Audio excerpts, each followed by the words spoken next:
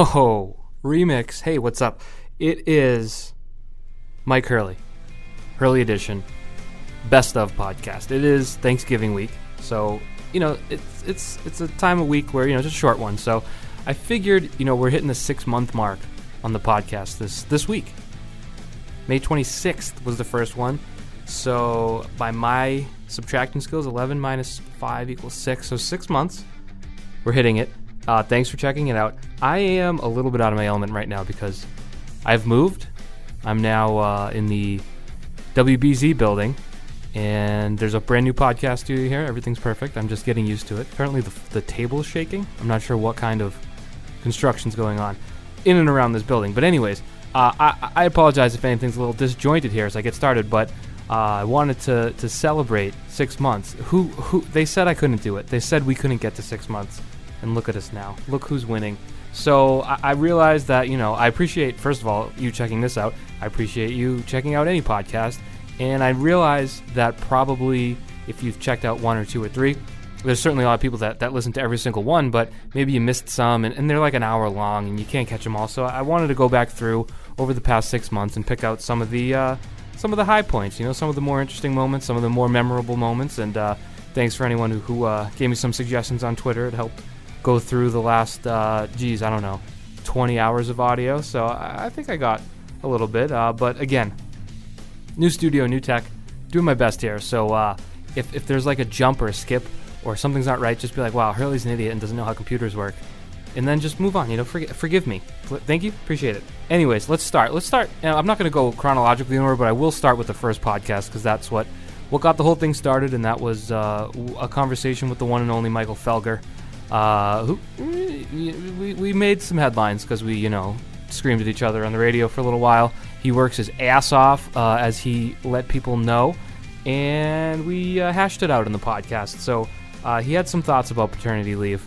It's interesting. Here's Felger explaining his thoughts on paternity leave. But my question, what's hung with me, because you seemed, obviously you work hard. I'm not trying to say you didn't. But it seemed to indicate that if you had taken, say, 2 weeks off, or even 1 week off when your daughter was born, that you wouldn't be where you are now. And I just think that's not right. Maybe you need to hit that pause button. Maybe you need to actually step out. Because right now in I don't know how old your kids are, 6 years 12 ago. 12 and 5. So 5 years ago, your show was 2 years old. If you missed a week, if you missed 2 weeks, I still think you'd be sitting where you are right now. I understand it's a mindset. It's but a mindset, just in a specific situation, right. I think you could be. I think your career would have survived. In a vacuum, you're right. The week doesn't matter. But if I hadn't approached my career and these jobs the way that I do, then I wouldn't be where I am.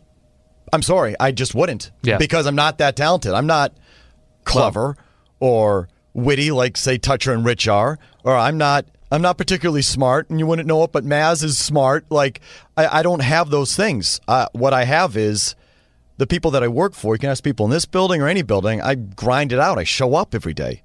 And I think that's almost the only reason I'm here. Mm-hmm. So if I didn't have that mindset, I don't think I'd be here because I couldn't be here on my wit or intelligence or those things by themselves. I couldn't. But you'll be taking vacations. You take your time off. You do take time off. Different. Well, it's still you're not here. I think vacation's different. I know this is going to sound hypocritical, but I do think vacations are different because you do deserve your time. Yep. You get your time. And in a case for me, my time is even negotiated. Mm-hmm. There's a value to it. Right. You got to time it. You got to pick what time of year you go. Well, no. When I'm negotiating a contract, I can negotiate more vacation time versus more salary. And that's a negotiated thing that I've earned over time. Mm-hmm. So I'm not saying people don't deserve their time. Of course people deserve their time. It's sort of this new thing that's cropped up in between, which is it's not vacation time, it's leave. It's personal days, it's leave time. It's those sort of things. Yeah, but how many kids are you really going to have? How many times is it going to really impact your work? Once, twice, maybe 3 times? People aren't having 6 kids that much these days. So I think you called it one of your core things, paternity leave, which is an odd core thing. I think you could admit it's an odd thing to sort of say. It's not one of my core things on the radio, at least as it pertains to sports, maybe. But I do think it's much more minor than paternity is different than you've never heard me rant about a bereavement leave or those other things. Oh well, Xander Bogaerts got 4 days and he took 5, or he got 3 and he took 4. Yeah. for a grandmother in Aruba, like, I don't know, he got 3 and he couldn't get back in time, like that's different. I'm not begrudging him his time to go there. Yeah. It was the extra time that he took to get back and not maybe the travel thing. But either way, bereavement's different. And health leaves and those things are totally different. Mm-hmm. I don't rant and rave about that. Yeah. You have a family situation or a health situation, that's different. Yeah. You won't find me saying stuff about that. Do you have any hesitation? Paternity leave when everyone's healthy. Do you have any hesitation, though, going on the air and saying that, not knowing the specifics? I mean, you really can't in your position. You can't hold off until you know the detail. I mean, maybe in Bogart's case, his grandmother raised him. Maybe, in my case, maybe my wife was in the getting taken care of, or my daughter was, this is why I always say if it's a generic child, I know. It's a bad word, but that's what I mean. If it's a health situation, it's a health situation. That's different. So for you, it's just preceding it with an if. And then that's what clears you for the rant. Yeah, but it never clears me. I always, people always say, "Oh, Felger, what if, I had this, I had that," and then everyone gives you their story. Yeah, I mean, no, I'm the bad guy. I'm the asshole. It's just I'm used to it, but I can't take back the way I feel about this one. Yeah. So yeah, I mean, he says that he kept saying through the thing, I know I'll be considered an a-hole. I don't want to be the a-hole, and then he espoused his a-hole thoughts. So I mean, it just kind of comes with it. But I mean, as we've learned recently, Felger is not necessarily averse to being considered the a-hole. So it's just kind of part and parcel for the Felger experience. And here's Felger's logic, which I listened back and I was like, geez, I wish I picked up on this a moment. Listen to this. If the company didn't give you a paid leave, would you have taken it? I would have taken my vacation probably because I had to. Okay, that's what I did. Okay. That's we're doing the same thing. That's how it used to be. Then you're doing the same. That's not true. I just told you vacation but I'm not gonna... is earned, and that's your time. These leaves are sort of the company's time. That's becoming sort of this middle ground. And I don't think that's a bad thing. I know you're very pro management from our 2 years worth of Deflategate fights. I'm just you lean that way. If you were a judge in the Second Circuit Court of Appeals, I'm definitely pro-labor. Definitely, that wasn't a labor thing. Just stop. No, there was a lot there, but it's really just the technical work aspect of it being paternity leave as opposed to time away from work. Well, like I said to you, that vacation time is earned. That's yours, and in some cases, it's negotiated. In some cases, again, like mine, I can negotiate salary for extra vacation time, and that's earned over time. It's the paid leaves that are somewhere in the middle, and it feels like the paid leaves have increased over the years, and people taking paid leaves have increased over the years, and that's somewhere in the middle between company's time and your time, but you always get your time. Is it not earned just by being employed by a company that offers it? I suppose. So he said, that's what I did. So you took the paternity leave. You just had a different name. Come on, Felger. It was a frustrating conversation, but whatever. At least it was civil. That was the important part. And then, people wanted to get to know Felger. No one really has ever gotten to know Felger. He's a mystery man. Fred and I talked about that at one point, how it's just sort of Felger's his own unique being. But here's at least, people always ask, is it real? Is he faking it for ratings? Is he just a troll? I've always told people no. I mean, the guy has gone at me for some Deflategate stuff off the air when no one's listening and no one cares. I'm like, just can we relax for a second? Like, I'm trying to eat my lunch. So here's when I asked Felger, is it real? Is it genuine? And what his approach to the show is. I think it's pretty interesting. Well, I think people think sometimes you invent your takes for the radio, but as someone who's been pestered by you off the air about things that at the moment I could have cared less about, I can attest to it being genuine. I've seen it in your eyes. Of course. I do not. I definitely do not make up takes. Definitely not. I try to think differently, Mike. I mean, but that doesn't mean that you're making it up. It means, well, what's another way to look at it, and how's another way to approach it? And you'll find that a lot of people say the same thing about a certain topic. Well, what if you look at it differently and approach it differently? I mean, you are a talk show host, so you do have to approach things differently to get a different point of view, to elicit a different reaction. I think that's important to do. You can't make it up, and if you do make it up, people will see through it, and they'll know it. But I think thinking differently and approaching things differently and trying to elicit certain responses is crucial. I mean, and the Patriots are the best example ever. Right. I mean, when they're that successful and they're winning 12 to 14 games every year. It's the easiest thing in the world to show up and say, well, Bill knows what he's doing. You give him a break on that one because he's right on so many things. And that's true. But you also have 4 hours to fill. Mm-hmm. You still have to do a talk show. Mm-hmm. You still have to. So when he does mess up, and he does, you bring it up and you hit it hard. And I just think that's important to do. I think that's important to do with any of these teams. All right, that's enough Felger. That was probably too much Felger, you could argue, and you'd be right. Again, my room is shaking right now. I think maybe there's an earthquake going on. I don't know. I'll never know. If this is my last transmission, then it's been a pleasure serving you all as a dutiful podcast host. I died doing what I loved. We're recording a podcast by myself in a room that's shaking. Anyways, let's keep it Sports Hub for a minute. Let's go to Hardy. Hardy got a lot of positive reviews, and I've been gone from the Sports Hub now for what's today? So 3 full days, and I miss Hardy already. I miss him. I miss him just looking at me with disgust as I went into his office to try to talk to him, and he was busy, and I would talk about absolutely nothing, and he'd look at me with dagger eyes that said, "Get the hell out of here, kid." And I'd say, "Oh, you're so funny, Hardy." Anyways, here's Hardy, who has worked sitting right next to Scott Zolak every single day for the last 8 years. So I asked him, "What's that like?" And ever since then, you've sat next to Scott Zolak every day of your life for 8 years. Yeah.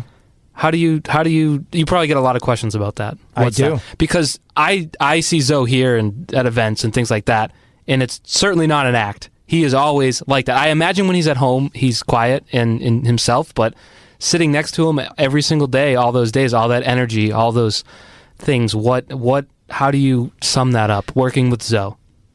I got a couple of stock answers for this. I don't want the stock answer. I want the real answer, deep down in the heart. I love the guy.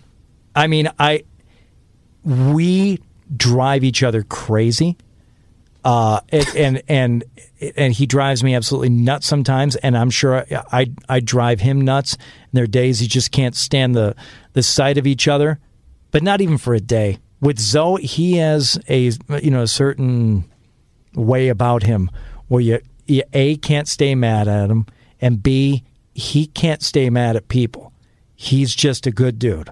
The stock answer, honestly, Hurley, is the truthful one. He sounds like a 12-year-old on the air. Mm-hmm. In real life, he's more like a 10-year-old. Mm. He is, even more so. He's on his best behavior on the air. He is, just overflowing with like energy and passion. He bounces around, and I love him, and like you said, it's been every day for almost, it'll be 8 years in the fall, right? Right. Is that right? Yeah. Wow. 09 to 17. I'm not good at math, but I'm thinking we're closing in on 8.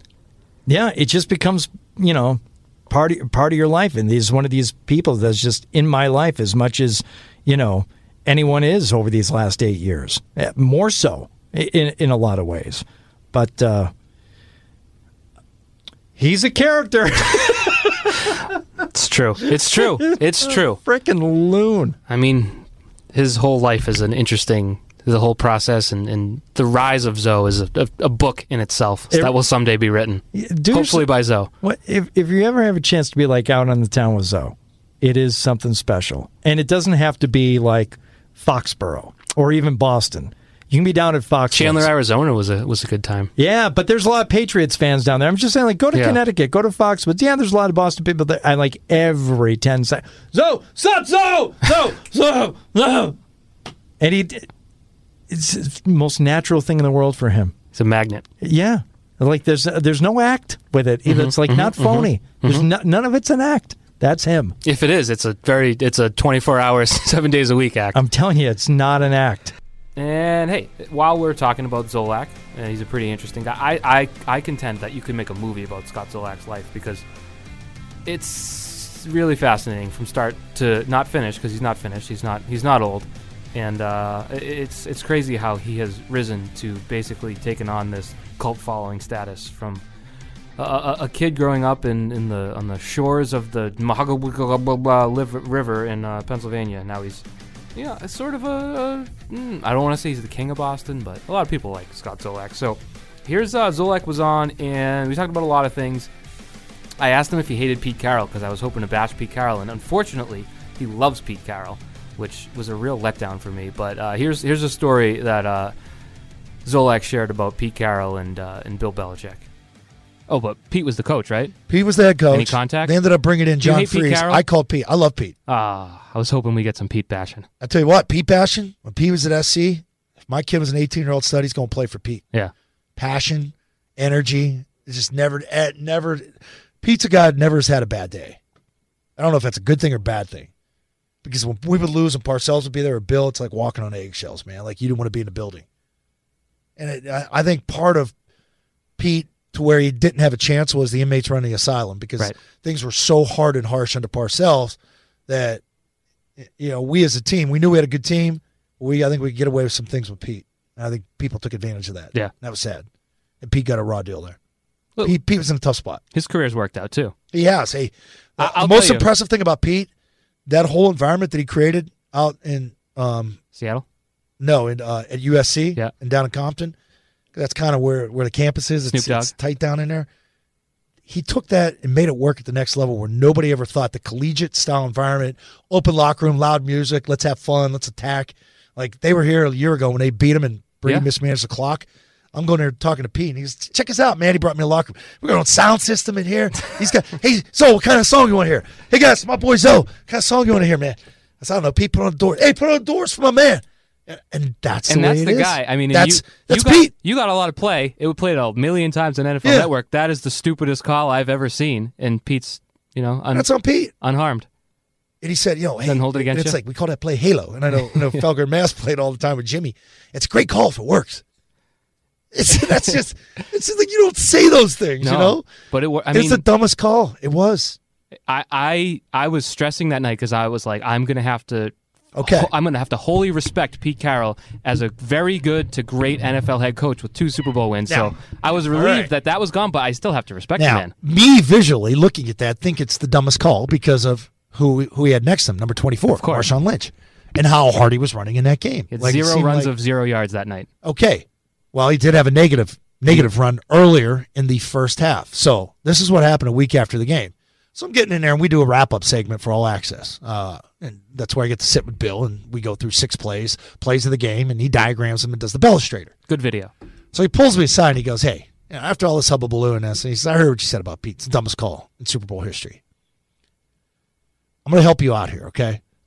So you're going to take this so that before you say something, try and look at the whole picture as to why he actually threw the ball. We forced them to throw the football, and I'm going to tell you why. They widened their ends on one call. They were having some problems with Marshawn early in the game. So what they did is they put a sort of a goal line front end down in short yardage situations down the red area earlier in the game in the first half. And Bill pulled the play up for me. He goes, watch our hands, watch our push here. And it's almost the same action where he gives the ball to Marshawn. Marshawn tries to go over left guard tackle, ends up getting popped out, ends up being like a negative loss for 2 yards.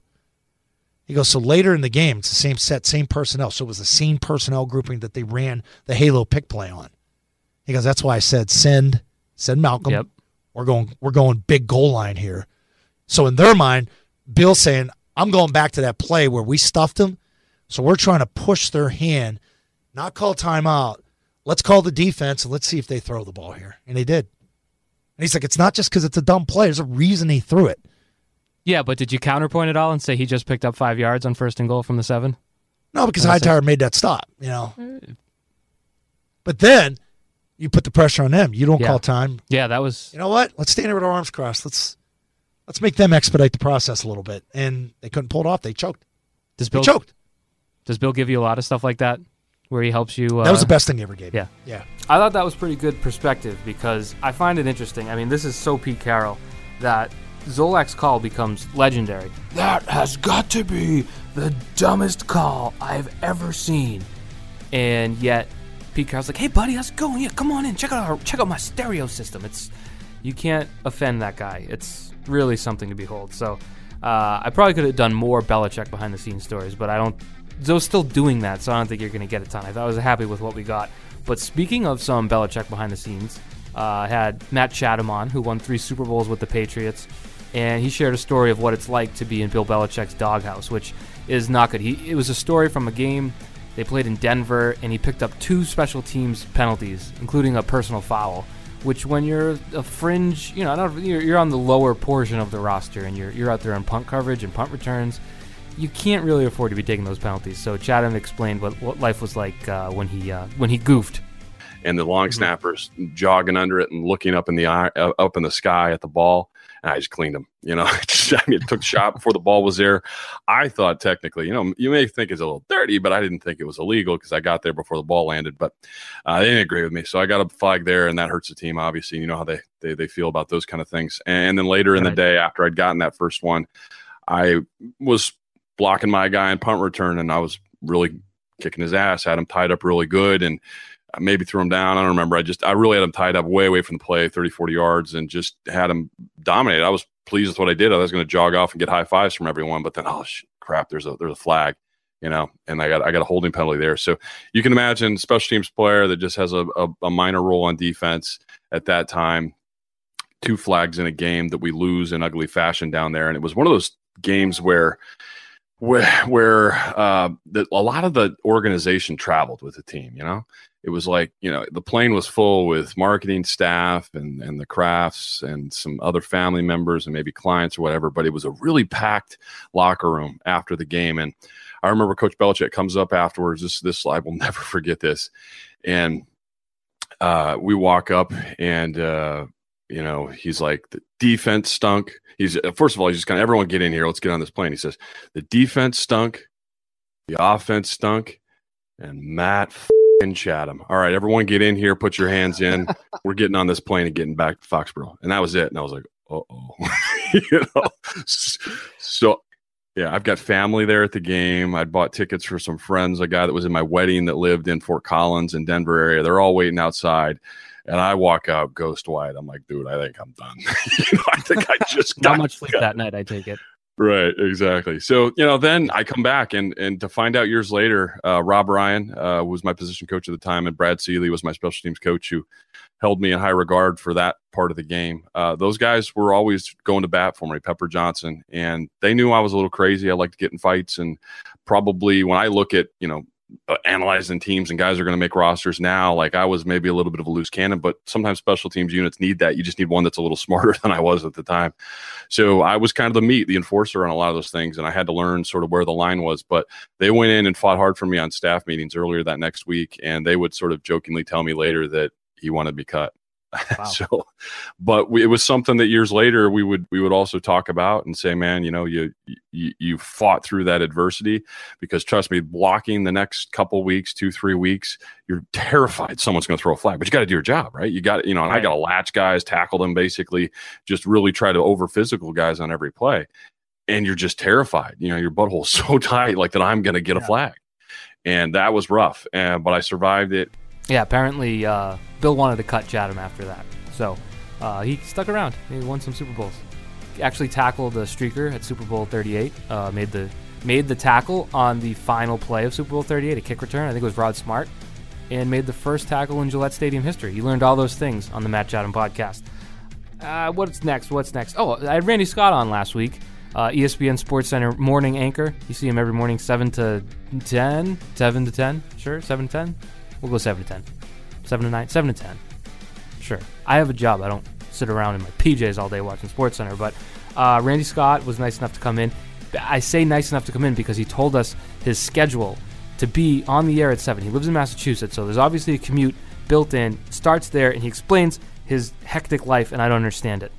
Now it's 100 and some. It's like 100 miles door to door for me. Not ideal, it's not but great. Not great. But you wake up at probably 3 a.m. and do it? So. I have to be there at 4. So, no, I wake up at 1:45 in the morning. And I leave about, I'm not going to outline a burglary, but I leave at an early hour. You wake up at 1:45? Yeah, 1:45. Why do you have to be there at 4 if you're not until 7? Well, because you can't just show up and do it. I know, but 3 hours. I'm not Dan Roach, No one is. I'm not that pro. No one is. 3 hours? Yeah, 3. Yeah, you got to show up at 3 hours because you got 3 hours to write. You got different highlights each hour to plug in your note. So I got to get in there. I get in I aim for 4. It's 4:15. 1:45 though? Yeah, man. Most people aren't in bed yet. They're still watching Van Pelt. Okay, but having a child, hasn't that changed your sleep habits? Yeah, it's made it worse. Made it worse, awful. yeah. So how do you have children in that? Because there are times you probably don't go to bed till 1 o'clock. No, that's the thing. I go to bed. I can't remember the last time I saw the other side of midnight. Okay, so you get an hour and a half at least every night. No, you sleep. I put the kids down because wife's at work, And well, she helped. Like that's one of the reasons we live where we live, so she can come home sometimes in between her 6 and 11 newscasts. Mm-hmm. Especially because we have a baby now, so it's he doesn't. I don't have anything that he wants. No, so I can relate. He'll come home. She'll come home and do that, and then I try to get in bed after that. So I'm in bed by like 9:30. Okay, yeah, that's tough. I wanted to talk about your morning schedule. I didn't know it would be that bad. Well, yeah. So then I come home. I mean, so you get a babysitter, right? Like having a babysitter is key. So I come home. You have how many children? 3. That's like 100. It's a lot. 1:45 in the morning. 1:45. That's non-human. I don't know how anyone lives like that. And he was normal when he came in. He looked like a guy that you'd see on the street, just walking around as if he woke up at 8 a.m., not 1:45 a.m. And that is psychotic. But you gotta you pursue your dream job. There's the lesson. You gotta do some crazy stuff. Even when you get your dream job, you still gotta wake up at 1:45 in the morning. Good God. Every day? You can do it once maybe. Every day. I'm rambling. Speaking of rambling, here's more in my pocket. No, here's Randy Scott told a story. He went to a friend's wedding, and for whatever reason, he didn't explain why, but there were a ton of baseball players there and athletes, and one of those is Kevin Youkilis, and Randy's a Raiders fan, so he doesn't like Tom Brady. That's probably, we had the conversation before. The Patriots absolutely embarrassed the entire Raiders franchise in Mexico City. So here's a story. Randy accidentally spilled his guts about Tom Brady in front of company that didn't appreciate hearing it.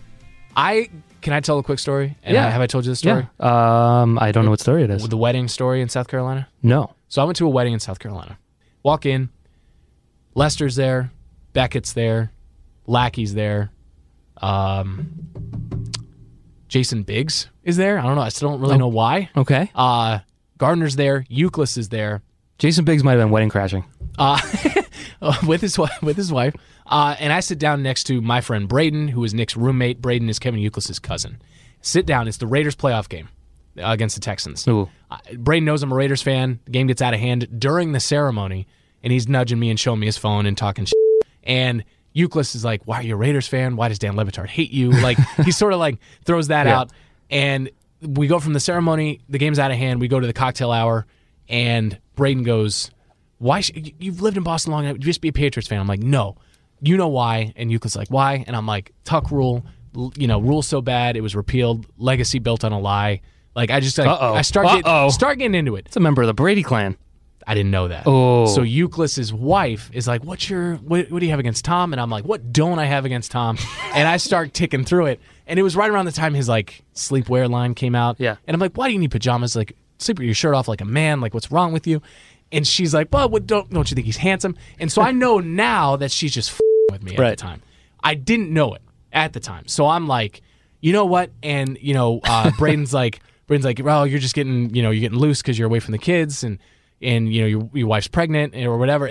Somehow my wife being Randy pregnant, had a beer. My wife being pregnant came up, and she goes, "Oh, do you know what you're having?" And I said, "I hope we're having a boy, because a guy who grows up in a house of girls," because I have a boy and a girl, a guy who grows up in a house of girls grows up to be a whiny, shrill little punk like Brady. Like, you ever hear him talking to his teammates on the side, like, "Come on, guys, come on, Jules," like that sort of thing. And she is dying laughing. So the night goes on, and apparently I did this all night. And I stopped short of getting into, like, how do you not know this? Personal life. I'd forgotten. I had totally forgotten. And so the next day I'm flying back, and I see pictures on Facebook, and I had a great time with Uke, and I was like, "Man, did I have a good enough time? Can I send him a Facebook friend request?" Because I see him popping up in photos, and I'm thinking about it, and then I see his wife, and I expect to see Julie Euclid on Facebook, not her name, Julie Brady. Yes. And then it's like, I see dead people. He was dead the whole time. Like, and all the tumblers fall into place in my head, and you already have the post-wedding scaries, as you're flying back. Right. And what did I do? What did I say? And I'm like, who did I say no. it to? So I text Braden, and I'm like, "Buddy, tell me I didn't spend all night ripping Tom Brady to Tom Brady's sister." And he goes, "Dude, she thought it was hilarious." Like, he writes back, he's like, "She was in on it the whole time. You didn't cross any lines. You were fine. It was funny. Nothing she hasn't heard. Nothing profane. Nothing family. Blah blah blah. You gave him respect, as the greatest. And all, like, you acknowledged the things you should have acknowledged. You were just funny and Raiders fan." So, wow.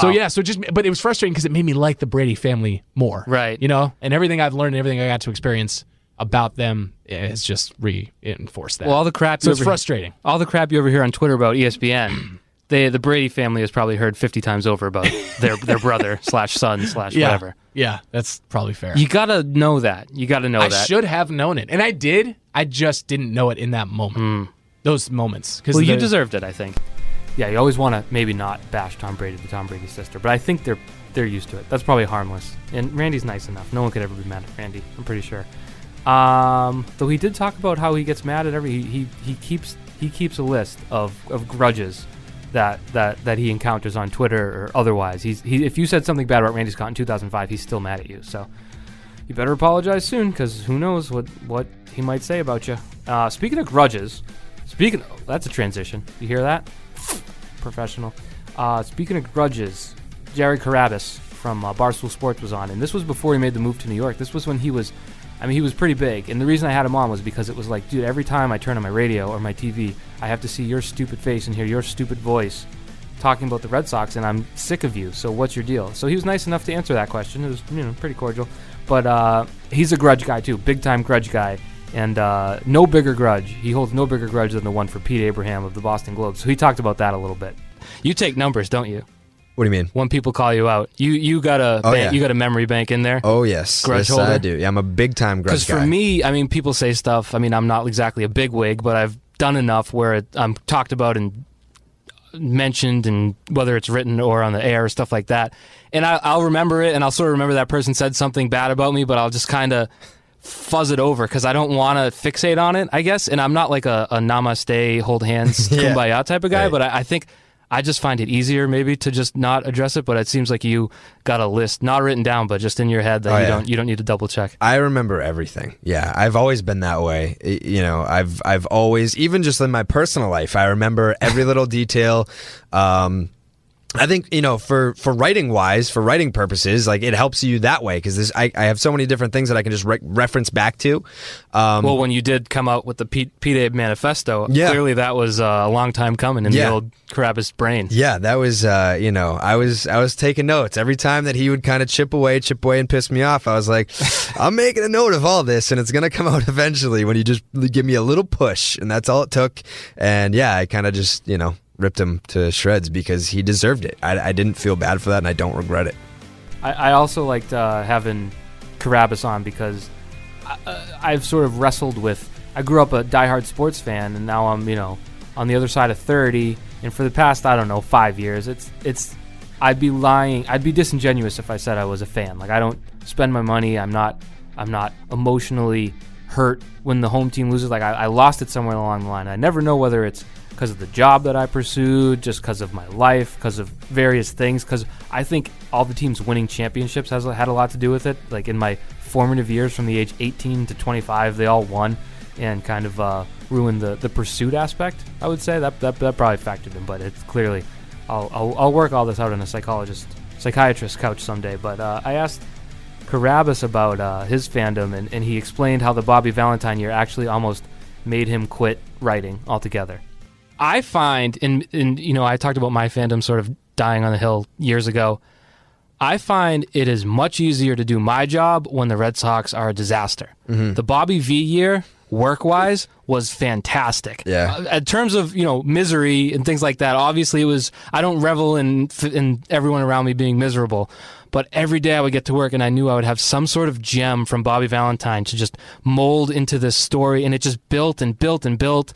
And beyond that, the collapse in 11 wasn't that great to cover because it just kind of, it wasn't as obvious. It kind of was just an abrupt ending. But in general, I find when the Red Sox are in shambles, it's a lot easier content-wise to write about them, to cover them. It's different for you, I imagine, because you're a fan. You're not going to be like, yes, they're falling apart. I can write a good blog. So do you find that at all being some sort of weight of a balance? Yeah, so I almost gave up after 2012 because of that. I was at the time the New England gave baseball. Gave up being a fan or gave up writing? Gave up writing, yeah. That's like the complete opposite. Yeah, so in 2012 I was at the New England Baseball Journal. And they had adopted Sox Space. So this was really the first time I was getting paid to do Sox Space. And I mean, I got into. I mean, that was really the first year. Like, if I started in 2006, I mean, like they didn't make the playoffs that year, but they still were above 500, I believe. 07 they won a title, and then 08 was probably the best year that Francona had. 09 they made the playoffs. But yeah, I kind of Guerrero hit that ball. Yeah, off Papelbon. Yeah, but I think, that year it was just, there were more stories that just weren't about baseball. Yeah. And, I'm writing about like Lackey's divorce and like Pedroia's doing this and that in the clubhouse. And, the texting. Yeah, Bobby Valentine hates Kevin Youkilis. That was Patriots Day. That was when they actually won a couple games in a row. Yeah. And then he comes out and says that Youkilis wasn't trying or something to that effect. Yeah, so like after that I was like, this kind of sucks. Like, this is miserable. Well, it started in the spring too with the it was right off fight. the bat. Yeah, right off the bat. And so I think, like, after that year, it had been so miserable to cover that team. And I put together a resume and sent it out to 40 different news outlets in this area, being like, I want to be a Red Sox writer. And I got 2 emails back. One was a no, and one was a, we'll let you know if something opens up. And obviously I never heard back from them again. So I was like, well... Add him to the list. Yeah. Add him to the list. I was just like, I guess I'm not going to do this professionally. And that's really when I took college more seriously, because I was just going part-time, like whatever. I didn't care about school because I wanted to do this. It's because it's a scam. It is a scam. Yeah. So that's another podcast for another day, but college is most certainly a scam. Yeah, bring me back for the college is a scam podcast, because I'd like to contribute. But yeah, so that's when I really started to focus on my degree, because I was like, well, I'm not going to be able to write professionally, so I guess I'm going to have to just stick to doing it, with my own blog, and I'll do the stupid desk job or whatever, which I did still do. Like, I left the desk job to go to Barstool. Yeah. But it was depressing. Like, I didn't enjoy writing negative story after negative story, and that almost drove me away. So yeah, Bob Valentine, worst manager in Red Sox history. Not only killed the Red Sox, but almost killed a budding career. Now look at Carabas. He does like 45 podcasts, wrestling, baseball. Who the hell knows? It's enough of Carabas, if you ask me. Take a vacation, dude. It's enough of you. Anyways, let's go to Luke O'Neill. He's a really good writer. If you've never read anything by Luke, if you know Luke from Twitter, you might be surprised to read his stories, because his stories are really good. He's a really good writer, and we had a good conversation. I think the genesis was that he's a conflicted Brady fan, because this was in the early days of the Trump administration, which Luke is decidedly not for, and the whole Brady connection. So we talked about that, but where we really connected was on Twitter, and living on Twitter 24 hours a day, basically being an illness and something that makes life worse. So here's Luke, very well thought opinions and thoughts. Very well thought thoughts. Good sentence by me, by Luke here. So, moving on a little bit, you are a fairly large Twitter presence, I would say. Yeah, sure. You spend a lot of time on there. You've joked that it's a mental illness. Yeah. But I don't think that's really a joke. No. I think all of us that are on there all day, it's doing damage to us. It really is. It changes the way that a lot of us act and think. It's probably, being in the media like we are, it's probably affected us worse than average people, like my friends who don't use it as much as we do. Right. And in part, we got to stay on top of whatever's happening, like we were saying earlier, whether it's in sports or latest thing in government. Well, there's also, as a freelancer, people are going to look at your follower count. Right. They're going to make sure, No, it certainly helps, and I think that I don't know, I have a decent amount of followers, and a significant percentage of them are from me saying, doing dick jokes and, poop jokes and shit on there. And, but that when, an editor goes to look at it, they don't know who's following me for the... Right. You hope they just look at the follower count and then don't actually read the tweets. And then some of them are following me for my fine journalism, but it's that you can't. There's no such thing as a bad follower, as they say. Although I disagree with that. Yeah. But I find it, especially since November, to just be exhausting. The daily scroll through Twitter, where everything Trump does or everything associated with Trump is basically presented on Twitter as this massive calamity, and like, this is going to be the catastrophe that rises to the scandal level. And it's like every day it's like a crescendo, and then it goes down, and then we all go home and go to bed, and then the next day it just starts. It's just so tiring. It really is. And I haven't looked. I don't know how long we've been talking, but I haven't looked. 29 minutes without 29 tweets. minutes. It's. You want to take a break? Yeah. The world very well could be ending right now, and we don't know about it. Well, on Twitter it definitely is. There's is. someone presenting it that way. No, I think I forget what the question was because my mind is so addled by Twitter. I no longer have a attention span anymore. But 3 sentences was one too many. Yeah, I think I don't know. I think it's a great tool and it's amazing, and I access to so much more information than I ever had, and access to so much more lies, and yep. I've got access to. I've made a lot of good personal friends on there, and I laugh daily, and I make people laugh daily, and that's a great thing. But I also am exposed to the absolute vilest, horrible human beings you can imagine every day, and it really bums me out, and it kind of breaks my heart a little bit to see. Not that, like, it doesn't, I get told I suck shit a good amount, but that doesn't bother me. Like, it does lose its punch after time number 3,000. But what does bother me is seeing that there's so many of these people out there who think that way. Like, I don't care if they don't like me, but just the way that they're dedicated to letting you know that, and everyone else knows and that. Not even so much that they're mean to people, just that the things that they believe in, and especially with the Trump, MAGA chuds, Pepe, shitheads, it's just like it really drains my soul to have to see those people doing the stuff that they do. Just got to get off Twitter. That's kind of I think I talked every single guest that was on. We talked about Twitter because clearly that's another thing I'll work out someday on a couch with someone that maybe can help me. But I'm just using my friends and guests to help me through it in the meanwhile. Another guest I had who was not a friend, but I'm actually a big fan of, is Riley Breckenridge, the drummer for Thrice, which is the greatest band ever assembled. Take that Beatles, take that Rolling Stones, take that Naughty by Nature. Yeah, Thrice is better. It's a fact. So I talked to him for about a half hour back when the last time they came to Boston, and I found it kind of cool to talk to basically one of my favorite musicians. But they were pretty big in 2002-03 when The Artist in the Ambulance came out, and they were as big as an alternative band could be then, on the MTV2 circuit, and some video games and on like Jimmy Kimmel and stuff like that. They were pretty big. And so I asked Riley what it was like, what kind of pressure the record label was putting on them in the wake of that success, and I found it interesting.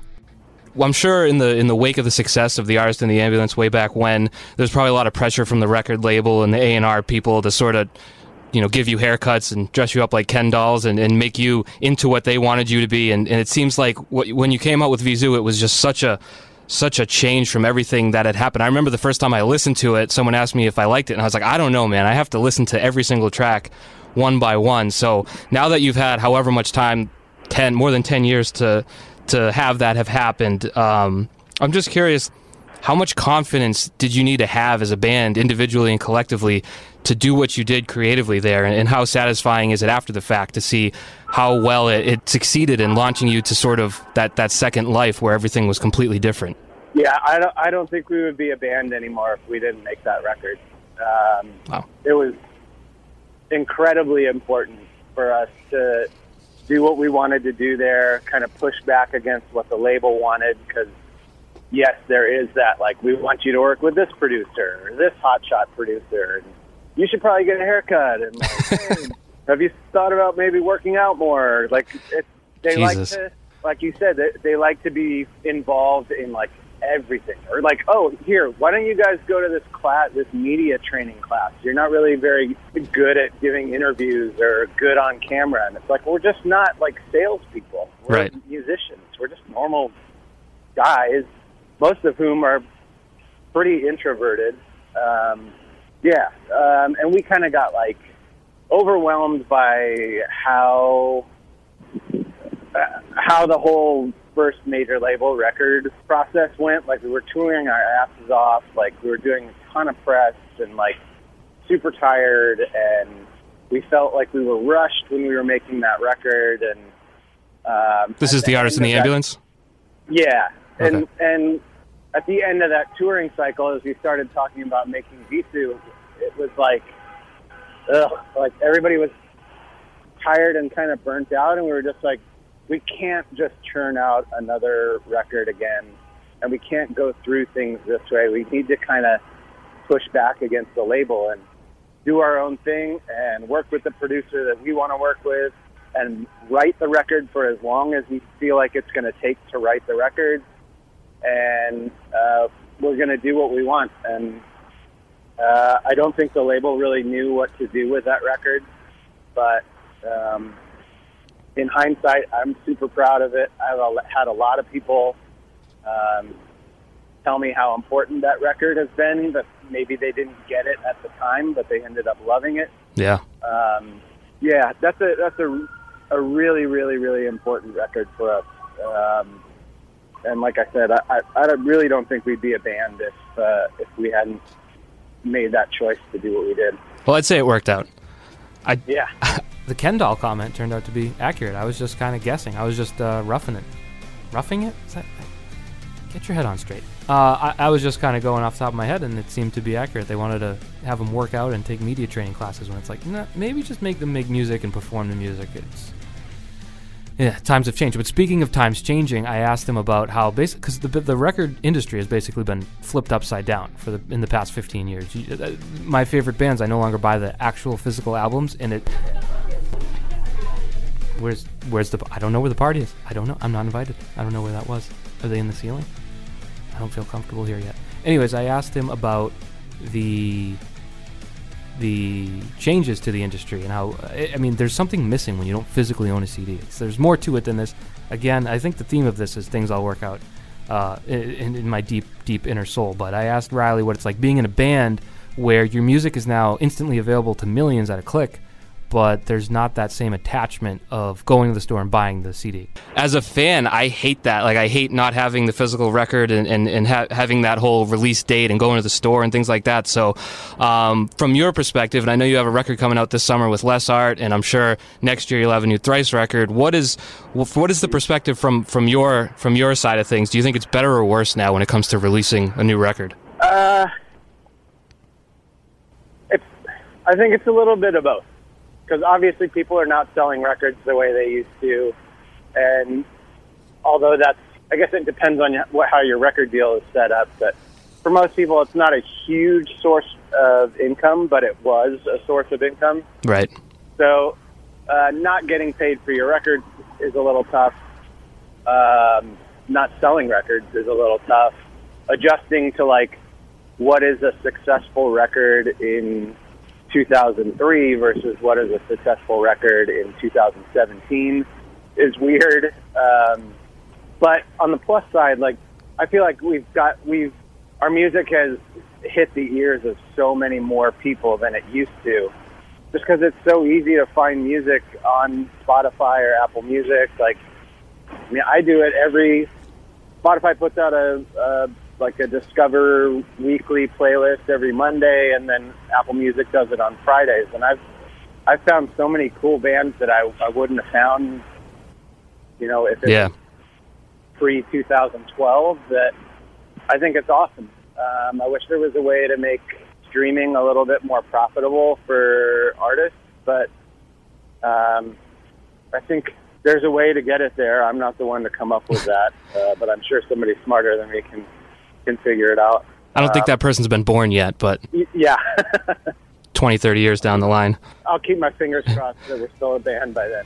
Yeah, there you go. Riley, Breckenridge, Thrice. They're actually playing Sunday night at the House of Blues, and I'll be there. You will see me screaming off to the side, having a grand old time. So I'll see you there, right? Ollie, go see Thrice. Best band ever. Let's get back to a sports hub guest. I had Big Jim Murray, who was a fun guest. A lot of people like that one because I think a lot of people really like Jim Murray. They're like, I like that guy. And then a lot of people really hate Jim Murray, which I think in turn Jim Murray likes. So there's a lot going on there, a lot to unpack. But Murray told some stories when he worked at WFNX, and he was trying to get fired basically because the new ownership and some new boss, and He just wanted to get fired. He was sick of it. And this was actually a case of him not actually trying to get fired, but probably should have been fired and somehow wasn't fired. So here's that story. Sometimes when I would cut these commercials, like I would just, for my own entertainment, like ad lib or say stuff at the end, and then I'd cut it out, and obviously it would have to be approved by the client, and it would end up airing. So for this gun shop, I ended up cutting this commercial. Like a week later, my boss calls me frantically, and he's like, "What did you do? What did you do?" And I was like, "What are you talking about?" You're going to have to specify, sir. What did you say on this gun shop commercial in New Hampshire? And I was like, what are you talking about? He's like, "You have to see me as soon as you get in." He goes, "This is like DEFCON 1 level bad." I'm like, what did I do? And then it hit me. I was like, oh, I know what I did. Because again, I was going to lunch all the time and like smoking a bunch of weed and coming back like a stoned idiot and then cutting these commercials. So to try to make this story a little bit shorter, what I ended up doing was saying, cutting this commercial perfectly, adding the music. But at the end, it was like, check out Smith's Gun Shop in Rumney, New Hampshire at 603, blah, blah, blah, blah, blah, blah. You effing hick geeks. With the F in there. We looked at the log. It ran 37 times. 37 times this commercial ran. In New Hampshire? Just in New Hampshire. Okay, not in Massachusetts, because that might have made the news. That, at the end, I call the audience a bunch of effing hick geeks. I never got fired for it. We delete the commercial. So the program director, in cahoots with the guy who's, this guy David, who's a sweetheart of a man, who was the controller, who would make sure the commercials got played and would take account of them so that we could bill the client and make sure we got paid. The three of us were like, we're deleting this. It never happened. We're going to make sure Mike, who was the prick boss that ended up being the one that gutted the station, he's not going to find out about this. The salesperson really never heard it. So there was like this odd complaint that came in from one listener. Again, thankfully, nobody listened. The client never heard it. The salesperson never heard it. Nobody really ever heard it except for this one person, but it ran 37 times, Mike. So it ended up getting up to the chain of command of the prick boss, and we all just were like, nope, don't know what you're talking about. No, I don't know. And I never got fired for it. It's unbelievable to me that of all the things that I never really got fired for. Just life before everything was instantly on the internet seems like a wild time. I know I technically lived through it, but you don't appreciate it in the moment. Now if something like that happens, it's national news probably everywhere. But back then you could just sort of sweep things under the rug. Must have been wild. Imagine life before cell phones. Apparently the world and humanity existed for like thousands of years before cell phones. I don't understand how. I've been thinking about that for a while, and I'm not sure how. I'm going to look into that. Maybe there's a book about it. Stick with the sports hub. Fred Toucher. Fred Toucher was the most downloaded episode of the Hurley. Actually, I can't say that. I think Felger was, but that was before they were counted. So in the era of the new audio system that actually shows me downloads, Freddie T brings in the listeners. So thanks to Fred for that. And let's see. What did we talk about? We talked about... it's interesting because they're basically, like it or not, folks. Like it or not. Fred and Rich, Toucher and Rich, they are part of radio history. They formed their show 11 years ago. They were very popular. They made the switch to sports talk. They're one of the most popular shows in the country. They've been written about in radio trade magazines, all that, and it's the real deal. So Fred talked about how the show started. It's kind of interesting, the NFL draft analogy he makes. I had no idea that this is how the show was formed. Rich was having a conversation with the general manager of the radio station about us doing a show together in Atlanta. And when I was having, it was happening at the same time. And when I'm having lunch with the owner, I'm telling him Rich is having a conversation about us doing a show. And the guy says, I have no idea why Rich is talking to that guy. He's going to be fired. And there's no way you guys are doing a show here. And then proceeded to tell me how everyone hated me. I called my agent and I said, I no longer want to work for this company. I don't want to work for this company that's coming in. And Rich and I then got an audition through CBS in Phoenix, and we did 3 overnights with Adolfo crashing us. And then we knew we had a job at CBS. And then they told us it was Northeast. And so we had to sit at a bar. Crash and I sat at a bar. It was like the draft. I have no idea why they did this to us. Absolutely no idea why they did this to us. But they had us... my agent called me like at a specific time to tell us what city we were going to. So you could have been like Hartford, New York, Well, I Boston. knew I wasn't going to go to Hartford. Well, is it New York or Boston or Philly? No. It go like Pittsburgh, Philly, Boston. I was pretty sure it wasn't going to be New York, but Pittsburgh, Philly, Boston, Baltimore, D.C. I mean, there's a lot of cities that we thought were. And you had no idea? Yeah, and with no idea whatsoever. And then they said Boston, where I'd been once, and then everyone said, "Oh, it's going to be perfect for you because you're an asshole," and then everyone there is an asshole. So, not entirely inaccurate. Nice. You know what? There's no like Bible freaks down here, which were the worst in Atlanta. They'd send like Bibles and stuff, and they were all like, all that Southern like 75 goes north, get on it. There's a lot more of that. I don't get nearly that much here. Yeah. And then we did a quasi. We already knew we were going to work here, and then we did an audition and started at BCN. And we had both worked with Crash before, and Adolfo was. The story of Adolfo was that he was just a weird kid that Rich saw hanging out by his radio station. So we made him go by bus everywhere we auditioned, and ended up paying for him for a year to live here because they didn't pay him.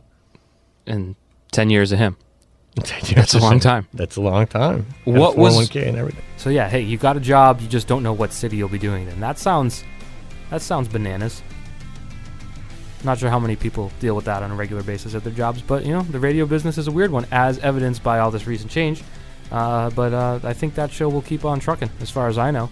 And one more from Fred, because he's got, I wouldn't say a short temper, but if you want to challenge Fred, you have to really be on your game. You have to be sharp. Fred will cut you. He'll cut you deep. So I asked him how, because he's not necessarily a political person by nature, as far as I can tell, yet there's a lot of things that are unavoidable, given especially the past calendar year with Donald Trump, with all the sports crossovers, with the anthem protests, everything. You kind of have to talk about things beyond, whoa, an eagle just flew by the window. That was awesome. I'm sorry.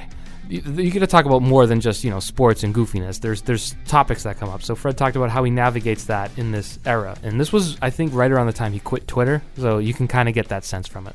I don't want to sit there and talk about politics all day, but we'll talk about it if it's and in this day and age, just I can't believe people believe this, or B, it's something that cannot be ignored. It's like you have to weigh: is this going to be worth it? Because you're going to piss off X number of people, no matter what you say, no matter how reasonable you're trying to be. Or it has to be something like, well, if you don't agree, f*** you. Yeah. Like if you're, or not if you don't agree, but if this is going to piss you off that we're talking about it, f*** you.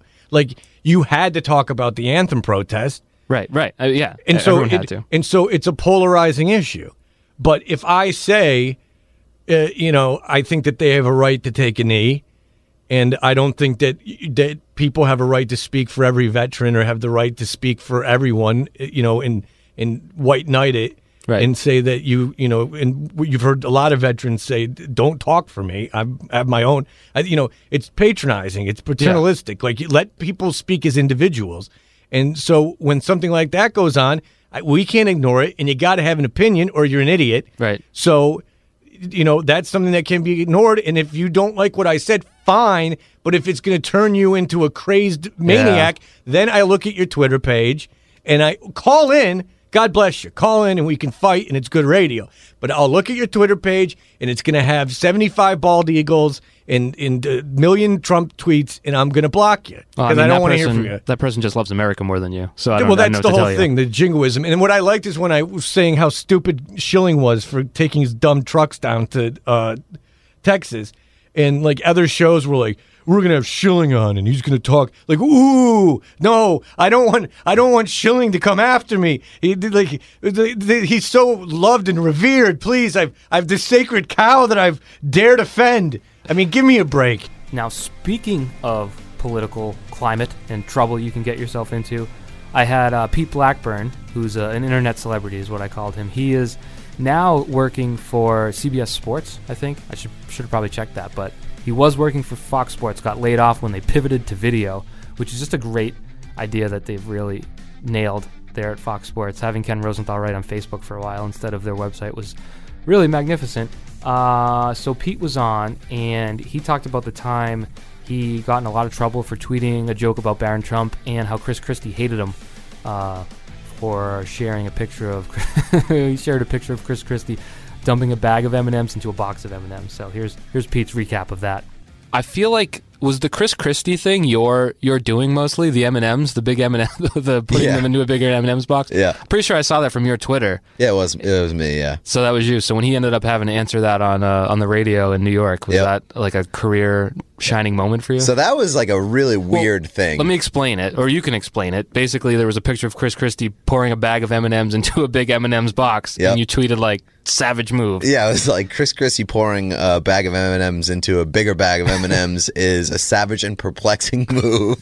So he got so mad that went viral. He was very upset that he had to answer questions. Like he answered questions on on New York radio, on David Letterman. So that was like a really weird thing for me because it was like that literally became a national story. Like the Daily Mail wrote about it, and they quoted me. They quoted me in like the subhead. They were like, "Internet writer Pete Blackburn calls it savage and perplexing," and I was like this is so weird. You're the voice of authority on weird M&M moves. So that was super strange. It's really bizarre that I think I have like 90,000 tweets or something like that, and probably 95% of them are sports related. And my 2 or 3 biggest tweets of all time are political tweets. I don't mess with that water. That's exactly why. It's a rough space. It is. And we might as well go to the next one. The one that got you petitions to have you fired when you made a joke about Donald Trump's son. Yeah. The tweet was what? That he looks like he's killed animals or something. Small animals. Looks like he's killed at least 100 small animals. Because, he's a young rich kid. And basically, he's not the first young rich kid to be made fun of, but because of the sensitive nature of the country during inauguration time. One of the headlines that came out was, Fox Sports reporter viciously attacks Trump's 10-year-old son, which the internet does strange things. But that must have been, you kind of went dark for a few days there, right? Because I was suspended for a week. On Twitter? Yeah. From your work? From work, yeah. They said don't tweet for a week? Don't tweet for a week. And I... you know what that is? It's just like, we're not going to fire you. This is obnoxious. But they wanted to fire me. Really? The president of Fox wanted to fire me. Like of Fox? Of Fox. Like the president of Fox. Wanted to fire me. And well, you did viciously attack a 10-year-old boy. Yeah, I know. And actually, like my editor and the guy who hired me at Fox Sports had to have like a sit-down meeting with the president of Fox, and they were basically like, he's valuable and he can be an idiot, but we shouldn't fire him. That's insane. It's crazy. So it ended up. Did Rupert Murdoch weigh in? Like, did it get that far? I don't think so. No. But maybe. It came at like a really strange time because that was I was suspended for a week, and during that week that I was suspended, it was my first field assignment for Fox, and it was the NHL All-Star game, and so I was sent by Fox, and they were like, you can't tweet anything about this, you can't post anything online. Good luck. Where was the All-Star game this year? LA. So that's nice. There's a lot of things that I could have covered and could have put on Twitter, and I just had to remain silent the entire time. Did you put stuff on the website? Yeah. Couldn't they have given you like the Fox Sports Twitter account? They could have, but they didn't. They probably didn't really want to promote you too much that week. I think it's a really bad idea, though, to suspend somebody from Twitter for a week from their own Twitter because of a stupid thing that they posted, and then hand them the keys to the brand account, which has like 2 million followers. You could make that argument as a corporation. That might not be wise, but yeah, that whole ordeal was crazy. Like I was getting death threats, I imagine. Death threats everywhere. They would find my Facebook. They would send me messages on Instagram. They would email me petitions. Everywhere. Which is funny because your Instagram is probably like you wearing like a funny pair of shorts, being like, look at these green shorts, and then people are like, you're gonna die, Pete Blackburn. Yes. Basically, you think it's funny to make fun of a 10-year-old boy? You think you can attack a 10-year-old boy? So that whole segment, and it was like the inauguration was when you tweeted it, right? Yeah. And it was like there were just people out for blood, and you were like the piñata. Mm-hmm. That was I was fearing for you at that point. Should have asked more questions about why chief of Fox wanted him fired, but he wasn't fired. You'd think he would be fired if that were the case, but I don't know. He ended up landing on his feet, so that's good. But I also cleared up a big mystery in the world, which is how to pronounce GIF. I go GIF. The inventor says it's GIF. Pete is an expert at creating moving images on the internet. I don't know what, graphic interchange format, maybe? So, Pete, how do you pronounce GIF? So how did you get it? Well, we go in GIFs, not GIFs. GIFs, yeah. Because I firmly believe in GIFs. Same.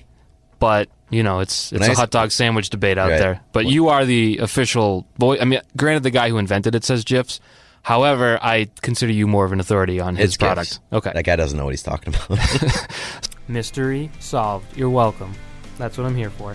Let's see. Who's next? Oh, B-Rob. So B-Rob, I talked to him. It was right after the Kyrie Irving trade, and he covers the Celtics, and the Boston Sports Journal just started. So we had a good basketball talk. That was probably my most sports-centric one, but we talked about, the media industry, the landscape, his decision to join that, what life was like as a freelancer, part-timer at the Sports Hub, all that. And, things are going well for B-Rob. I'm happy for B-Rob. One of the best guys. One of the best dudes around. Gotta love B-Rob. But we actually were supposed to start a podcast together for a certain company. I wish the company very poor results. I hope they do poorly because they fired us before they even hired us, which I find to be uncouth. So here's B-Rob and I recapping that. We won't name the company, but there was a little podcasting type startup situation that we're like, hey, let's get that B-Rob kid. And they did. And then that B-Rob kid asked me to be your partner. We did one podcast. Big mistake. Yeah, I guess I doomed you. But I'm top 75 once, so I mean, speaks for jokes itself. on them. But yeah, we were canned after one try, which was like a 12-minute podcast. Not even. I think it was like 8 to 10 minutes. Kicked to the curb. After one shot. A game. And, no feedback. No feedback, just a text, got an email being like, hey, let's talk. And then I was like, okay, what should we work on? We're eager to get going here. No, we're good. You're fired. You're done. We're good. Crazy. And did you ever get paid for that?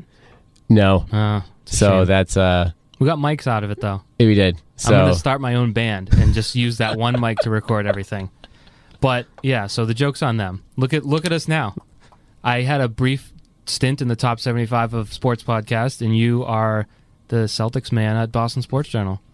That's the way Yep. In their face, I guess. In their face. Only you and I will know who it was that banished us. But maybe they'll take a second look now. Are they going to come crawling back? Or are we going to say yes if maybe I might stiff arm them, give them the Heisman. I've got my own thing now, and so do you. Did not appreciate that. Did not appreciate getting fired before getting hired. That was 8 minutes of my life I'll never get back. I never got properly compensated for. The world will never know what that podcast could have been. But hey, look at us now. You're already in this one, so thank you. Another fun guest was Rear Admiral from Barstool Sports. So his real name's Brian McGonigal. It was kind of weird referring to an adult as their screen name, but that's how it goes, I guess, in the Wild West world of the internet. I've known him for a while, so it was good to actually have a nice long chat beyond yelling at each other over the loud music at the Garden on level 9. So it was nice. And I wish we talked more about Boston and all the changes, because this guy is quintessential Boston. Just if you talk to him, within 3 seconds that you're talking to a Boston guy. So I asked him just about the changes the city's undergone in the last 20 years, because it's, in a lot of ways, Boston is almost unrecognizable. If your last trip here was 1996 and you showed up, you wouldn't believe half the things you see. So I asked him about it because there's no bigger expert. What's the craziest change in this city over the past maybe 15 years? Ooh, the craziest change. Or most disappointing. What do you miss? I'll tell you what most disappointing is losing all the mom and pop shops, the dive bars, the good little hole in the wall steak tip places where you can go in, you can get a nice steak tip dinner and a couple Budweisers and give it $20 and you're giving more than a 30% tip. Those days are long gone. I mean, I know that things change, but yeah, those are the things that suck the most, is losing those places that were home to you. I said, mom and pop type stores, dive bars, good little hole in the wall joints. Those are all gone. And it's funny, I've been out doing a lot of walking lately, and West Broadway is probably the most crazy development I've seen, because West Broadway growing up, I mean, it had the, I guess, somewhat pejorative name, the lower end. If you lived down the west side of the Southie, it was called the lower end. And if you didn't live in the lower end, it was kind of lower as if looking down, because literally it is low. But so it was somewhat of a pejorative name. But now you walk it, and it's I mean, there's $1 million condos at Broadway Station now, and you walk down from basically Broadway Station down to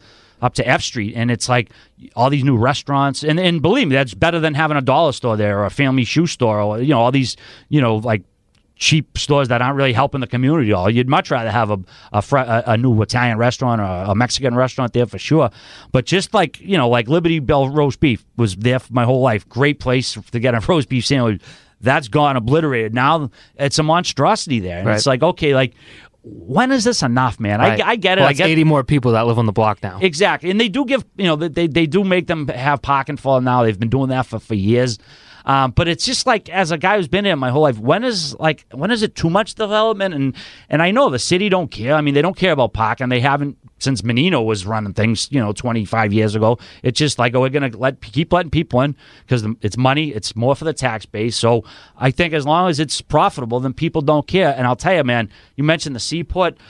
Like, what an abomination that is, man. Like, that could have been like the grand jewel of Boston. They could have, again, Menino held it hostage for 25 years. No one built anything. Then when Walsh came, it was like free for all. Whoever's wants to build, go ahead.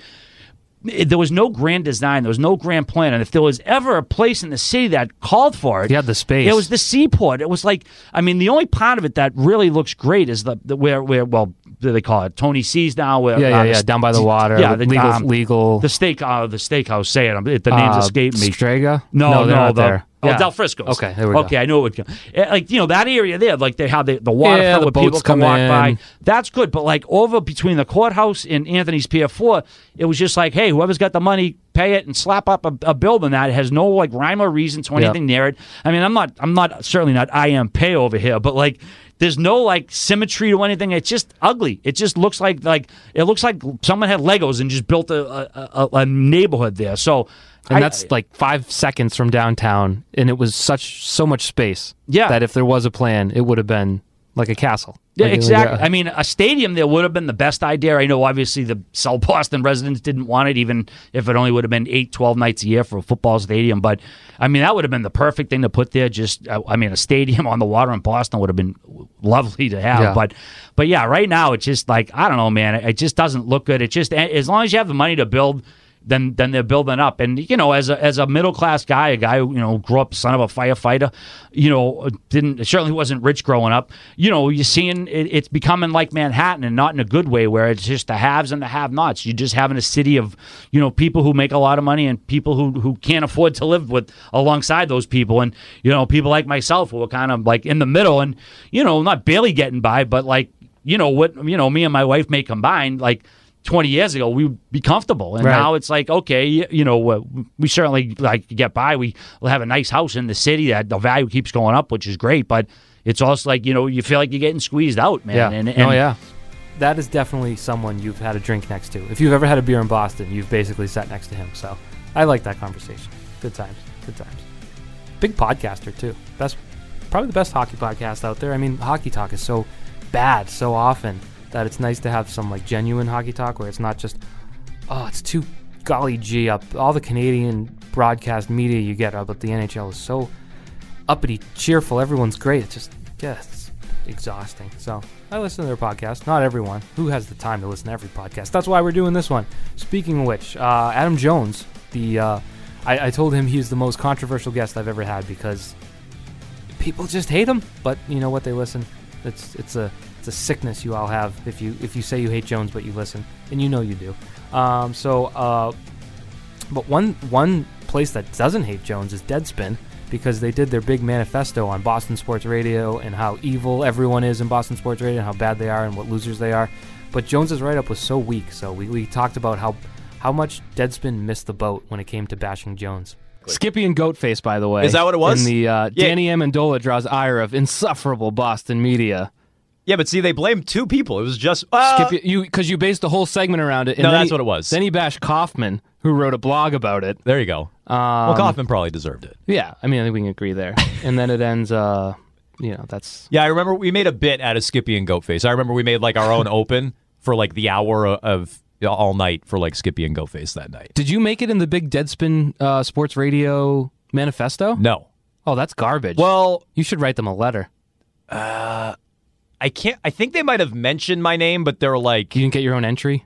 Nothing. That's garbage. No, honestly, I felt oh no. What did they say? They're like, he's not the baseball player.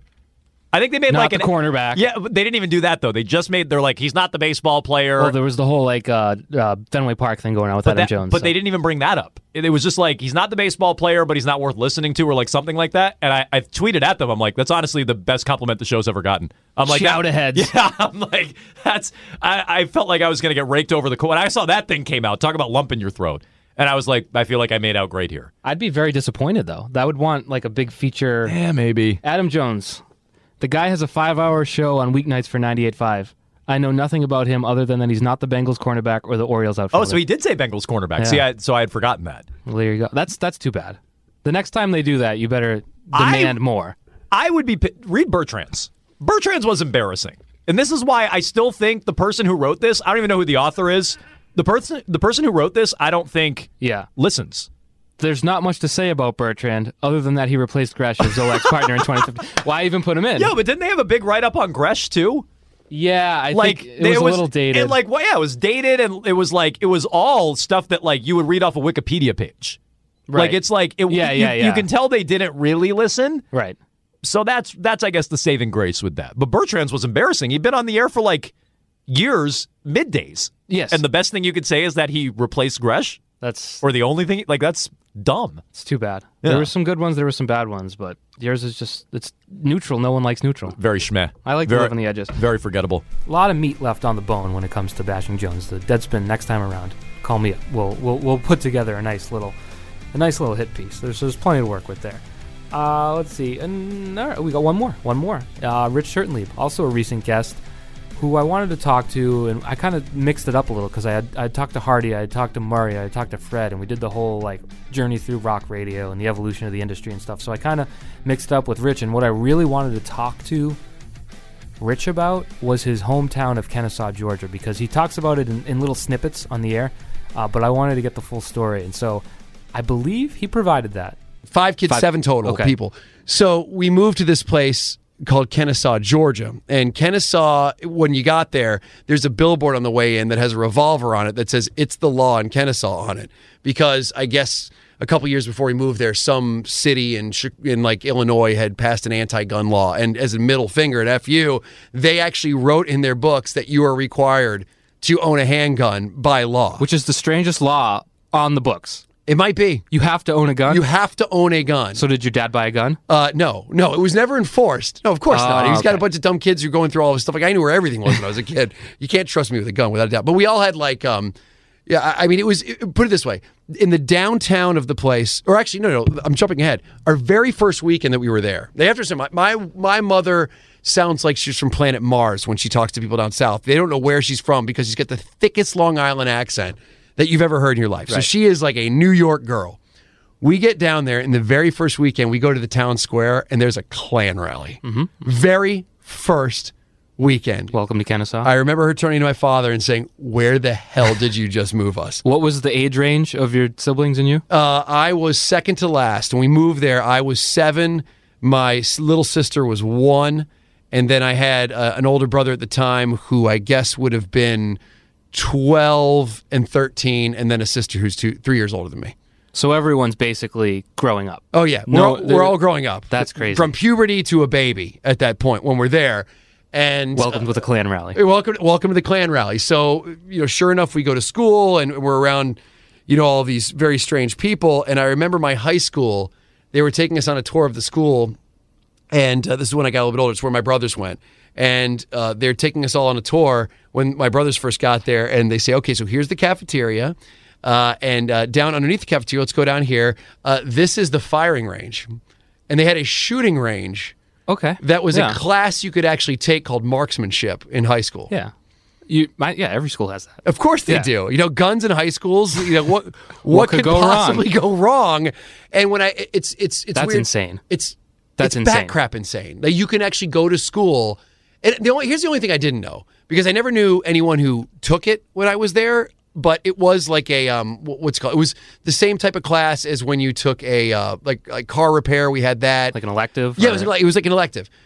I take it. Surprised it wasn't mandated. No. Well, I mean, listen, our school was so God. There's a million reasons why it's god awful. But one of them being like, I take it you didn't bring your own gun to school? They only use the ones that were there, like possibly? on Fridays, usually. On Friday, it's like bring your gun to school day? BYOG. Yeah, no, but like the education, not a strong point at this school. The high school football team, I remember I was actually in the freshman team at this time, and they took us out of class for a week, for the entire day, to sod the soccer field. Well, yeah. Which was essentially... How else are you going to sod the soccer field if you don't put children to manual labor work? And get them out of school. Yeah. Like for what are you the going to entire learn? day. English? Math? Right, like things that you would normally learn. How many times do you use English when you could actually use the sodding skills you developed? That's just common sense. Google Kennesaw, Georgia, and you'll find interviews with the guy who runs the store that sells the Klan robes called Wildman Dentmeyer's Civil War Surplus Store. Nothing quite like a elective gun shooting class in your high school. It's just... there's cultural differences in this country all over the place, but that's one that I guns in high school is bad mix. A lot of emotions, a lot of rash decisions being made. Maybe just keep the guns at home where you're required to have a gun. I don't know. No one in Kennesaw asked me, but anyways, I think that does it. That's all 16 guests I believe I covered. If I missed anyone, I'm gonna go back in and edit it, and you'll be like, how'd that get there? And you'll be like, and now you're hearing me explain what I did, and you'll be like, oh, that's why Hurley's an idiot and doesn't know how computers work. That's correct. So anyways, thank you so much for listening. I mean that. I'm trying to sound sincere, but sincerity, I'm learning, is a weak point of mine, and that's why people always think I'm being a wise ass when I'm being sincere. I'm like, oh, thanks a lot. And they're like, why are you being such an ass, Hurley? And I'm like, no. I was being serious there for a moment, which is rare. But so thank you. I do appreciate you listening. I sound so phony. It's been fun. I think I'm getting a little bit better at it. I mean, these new digs where my floor is shaking. Can you hear this? You probably can't hear it, but the room's been shaking the whole time, so it wasn't my most comfortable. I don't know if anyone can hear me. Looking around. The magazine. I don't know. It's a little... I'll get comfortable. I'll get better. But I think I am getting better at the whole process. Thanks for bearing with me through some of the bumps along the way. I'm still going through them, but it's been generally positive. I appreciate feedback. Good, bad, otherwise, in between. I appreciate 4 and 5 star reviews on iTunes only. I do not appreciate 3-star reviews at all. At all. So none of that. And I hope to keep this going. Hope to get some more guests. Get some more guests in the new digs over here in the TV building. Maybe I'll get some. I'll work through the BZ Sports staff and some of the on-air people here, and try to get some outside. It's gonna be tough holiday times. You ever try to schedule anything with anybody in December? It just doesn't work. It's just holiday parties here, shopping there, family parties there. It never ends. But I will do my best to keep this thing as regular through the holidays, and then really. Especially once football season ends, should be a lot more time to dedicate to things like this. So in any event, I appreciate you checking it out. I appreciate you catching up. If any of this was, a lot of it was doubling up for you, then I thank you for listening twice. And if any of them tickle your fancy, go back and listen to them. They don't expire. That's the great thing about podcasts. So I'll stop talking now. It's been quite a while. Thank you. Enjoy this phony Blink-182 Offspring ripoff band ending the podcast now.